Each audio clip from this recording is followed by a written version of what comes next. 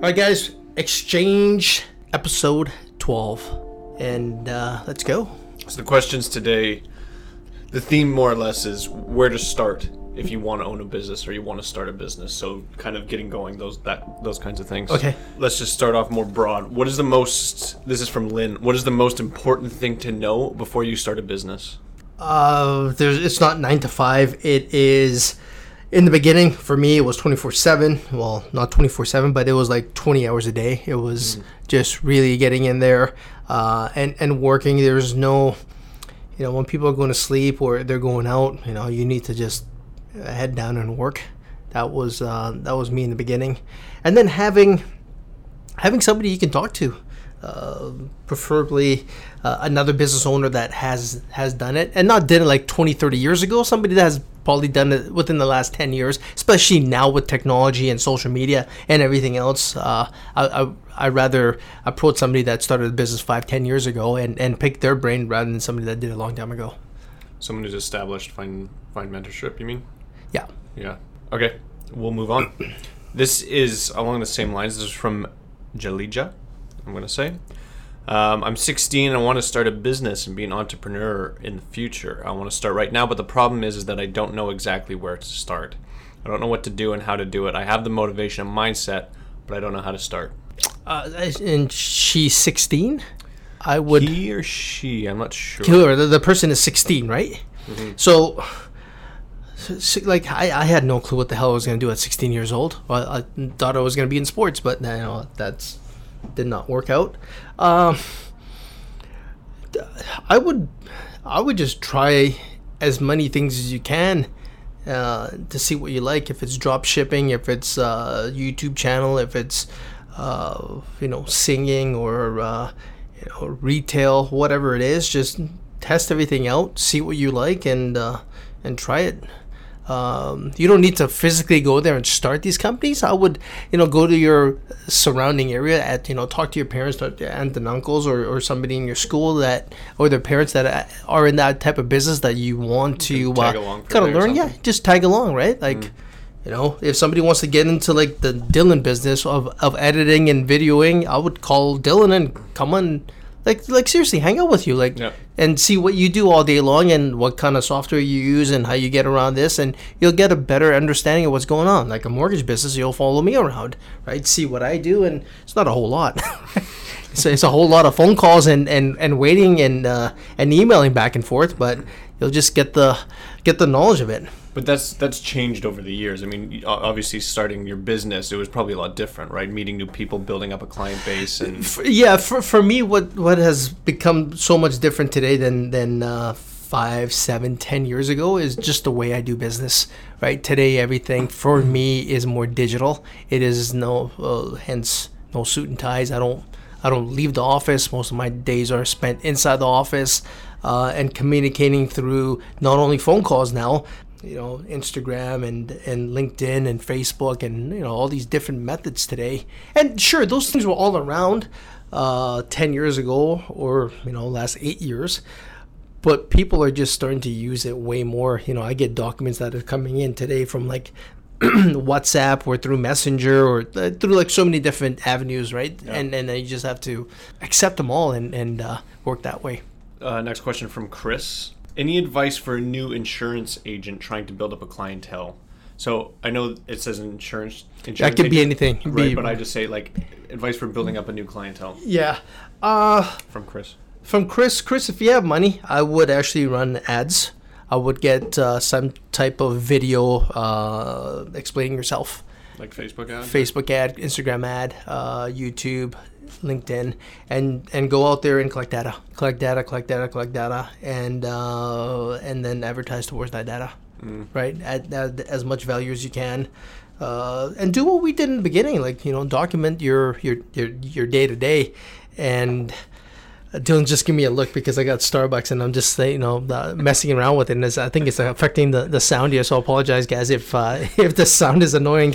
I would run ads to your demographic. That's one of the things. If you don't have the funds, then I would go pound on the pavement, walk around, talk to people, start a podcast, start a vlog, the advice we gave to that realtor, being the mayor of your town there, being adding so much value to the neighborhood where people will just refer deals to you. So at the end of the day, everything, just get out there and network as much as you can through social, digital, or face to face. So the next one is from Mia. Just to build off that a touch, maybe I think we've answered this before, obviously. But should you build a personal brand or a company? I've built them. Which do you think is more valuable? How can you scale with a personal brand? I built them both. We have content for both TFS and also for Sunil Prasad 360 personal brand. I focus more on my personal brand right now because it's my long goal is more to do with personal brand rather than my mortgage company. Build them both. There's nothing wrong with it. Yeah. Build them both. How would you scale the personal brand? So first, actually, you think they're both equally as valuable? Yes. Yeah. Yeah. Yeah. And then how can you scale with the personal brand? With personal brands, I can look, once my name catches on and they know I want to get into private equity, it just opens so many doors where people knock on it and say, hey, look, I got a business for sale. Would you look at it? So that works. Also for mortgages, they know what I do, and they contact me through both sides, through the company brand or the personal brand, and that's the way I scale by giving value, and then at the end of the day, hopefully something returns and they come back for business. Okay, next question is from Max. What's the better strategy, paying off personal debt, then starting a business, or starting a business and then paying off personal debt? Oh, man, I would get rid of debt. If you can get rid of both at the same time, it's great, but there's no need to have debt around you. It's just, it slows everything down. What happens is when you start a personal brand, you need the funds to invest in running Facebook ads and everything else. You want cash. But if you have debt, I hate debt. Fucking hate debt. Get rid of the debt first. It's just, you don't need somebody knocking on the door or collectors coming to you and everything else. It just doesn't make sense. I personally would pay off debt first. So there's a theory, or there's a what if you have a bunch of student loans, debt and student loans, you want to get your business, you got an idea, you're ready to go. It's like, okay, fuck it, like I'm done with my education, I'm going to start a business. Then it's like, you got to make some money somehow. So I would do a percentage then, right? Yeah. If the debt is so big that you're not going to pay that off in a year or 2 years, then I would look at whatever I can afford, and majority of it goes towards debt, and everything else will go towards building my brand or my company, and then see how, if you can actually cut back on your expenses and see if you can increase on your business. Next question from Marianne. Do you have your business on Google? Do you think reviews on review sites like Google and Yelp are important in your business as an entrepreneur? Yes, I do. I've been looking at the numbers for TFS, and we always grow. So yes, you do have it on Google. Yes, I do. I have it on Google. I'm guessing she's talking about Google My Business. Yeah, it's on there. Look, when I Google search somebody's name or company, if it doesn't show up on Google with the map and the telephone number, for me, it's not. I can't validate it. People go to Better Business Bureau and things like that. For me, I go to Google. I go to Google and look at it. If on the right side, I search it, on the right side, it shows the map, shows the building, shows the picture, and has some reviews there. Okay, for me, that's legitimate. Just me as a consumer. As a business, I show those numbers every single month. I send it over to you. How many people have looked us up, clipped the map, or called us from there? And those numbers are growing. Hence why we have photos in it. Did we upload photos in there yet? No, I just was thinking about that when you started writing. Yeah, we got some new photos coming up there. So no, it's a good thing. I like it. Actually, let's go back on that one. Like for me, if I'm in a new area, I go to Google Maps, right? And I'll type in what I'm searching for. If I'm looking for a shoe store, or if I'm looking for a hotel, if I'm looking for a sandwich place, and it tells me right there. It's another search function, which is great. Yeah. Right. So if your business is a restaurant where you have an area, there's within that 2 block radius, there's like 30 restaurants, and yours pops because it's always updated. It's got great photos. It's got reviews. Chances are me going there is pretty high. Yeah. Next question from Rebecca. How do you figure it out if it's best to work alone or find a business partner? What questions should I be asking and what requirements should I have? I've been looking for one, but it seems everyone is all talk, no work. So frustrating, wasteful of time. I could have used more productively.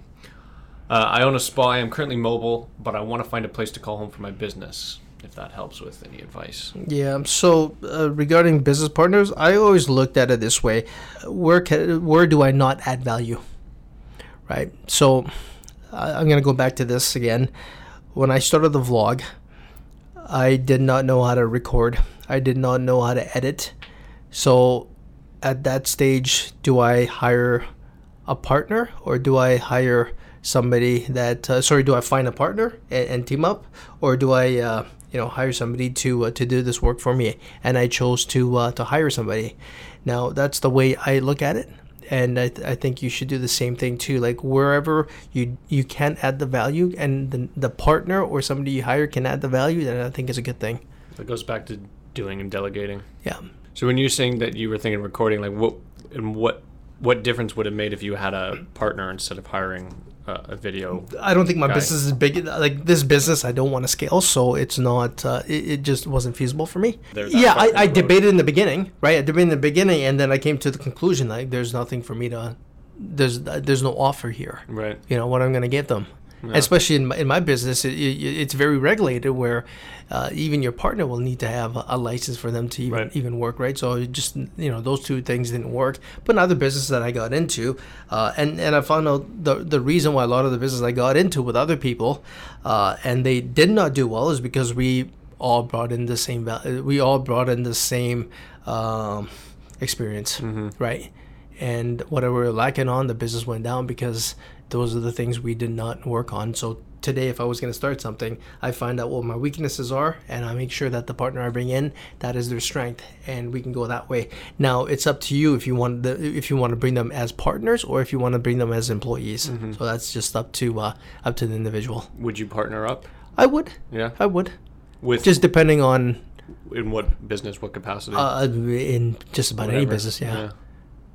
Yeah, I don't want to get involved in the day-to-day. I want to get involved in the business development side, but not on the operation side. What would be your ideal complementary traits in a potential business partner? That's a tough one. We're talking about Amazon earlier on today. So anyone that does drop shipping or Amazon FBA that has experience to run the e-commerce side, I'm thinking more like definitely character traits, personality traits. Like like we talked about before, you like the operations side. You feel like that's where your domain is. Yeah. What benefit would it have bringing someone in for you? Like what would they be? Maybe more operator. Maybe more on the financial side, right? Mm-hmm. Not money wise, but I mean like somebody that can look at the financial statements and say, hey, look, you know what? We need to grow this. We need to slow this down. I think that side, I know it, but it's just too boring for me. I just can't stand that side. I would say that would be one. Another one would be definitely creative. I don't have the creative side behind me. Those are two off the top of my head. Okay. Last question, Mary. How do you measure success? If I enjoy going into the office every day. I come here on a Saturday and Sunday, and I love it. Mm-hmm. I prefer to come here on a Saturday, Sunday than Monday to Friday. It's quiet. I get to do my stuff, right? That's one way. I measure the business through, obviously, financial, because that's what keeps the doors open. And then if I'm happy, right? Mm-hmm. If I had to pick, then happy. If I'm doing what I'm doing, and then financial. Happiness first. Happiness, yeah. What's the point of coming in if you're not, even if the numbers aren't the greatest, but as long as you're in the positive and you're happy, you should, I'm fine. I'm spending the majority of my life in my business. I don't want to be depressed, man. I want to be happy. I want to be smiling. I want to be, positive. And if that's not there, then it's just a waste. How has your definition of success or your measurement of success changed over your life? Or has it? It has, because before, for me, it was straight up money for the first, 7-8 years of my business. It was like, okay, who cares if it's going to piss you off? Who cares what's going on? Who cares if they're going to drive you crazy or treat you like shit? Let's get the money. Mm-hmm. And now it's a little different. Now it's doesn't make me happy. I don't add value. I can't serve them. Like, why even deal with them? Regardless how much, commission is at the end of the day, fuck it. Do stuff based on my maxims. I always talk about those, right? Always talk about my maxims. And if it doesn't fit there, I just don't do it. Yeah, that's it. All right, guys, that's the end of Exchange 12. If you guys are watching us on YouTube, please find us on podcast, and we have links there, and vice versa. If you guys are listening to us on podcast, want to see the video of me playing with my Starbucks cup and Dylan kind of rudely looking at me, then you can follow there. All the links are below. Have a good one. Until next time.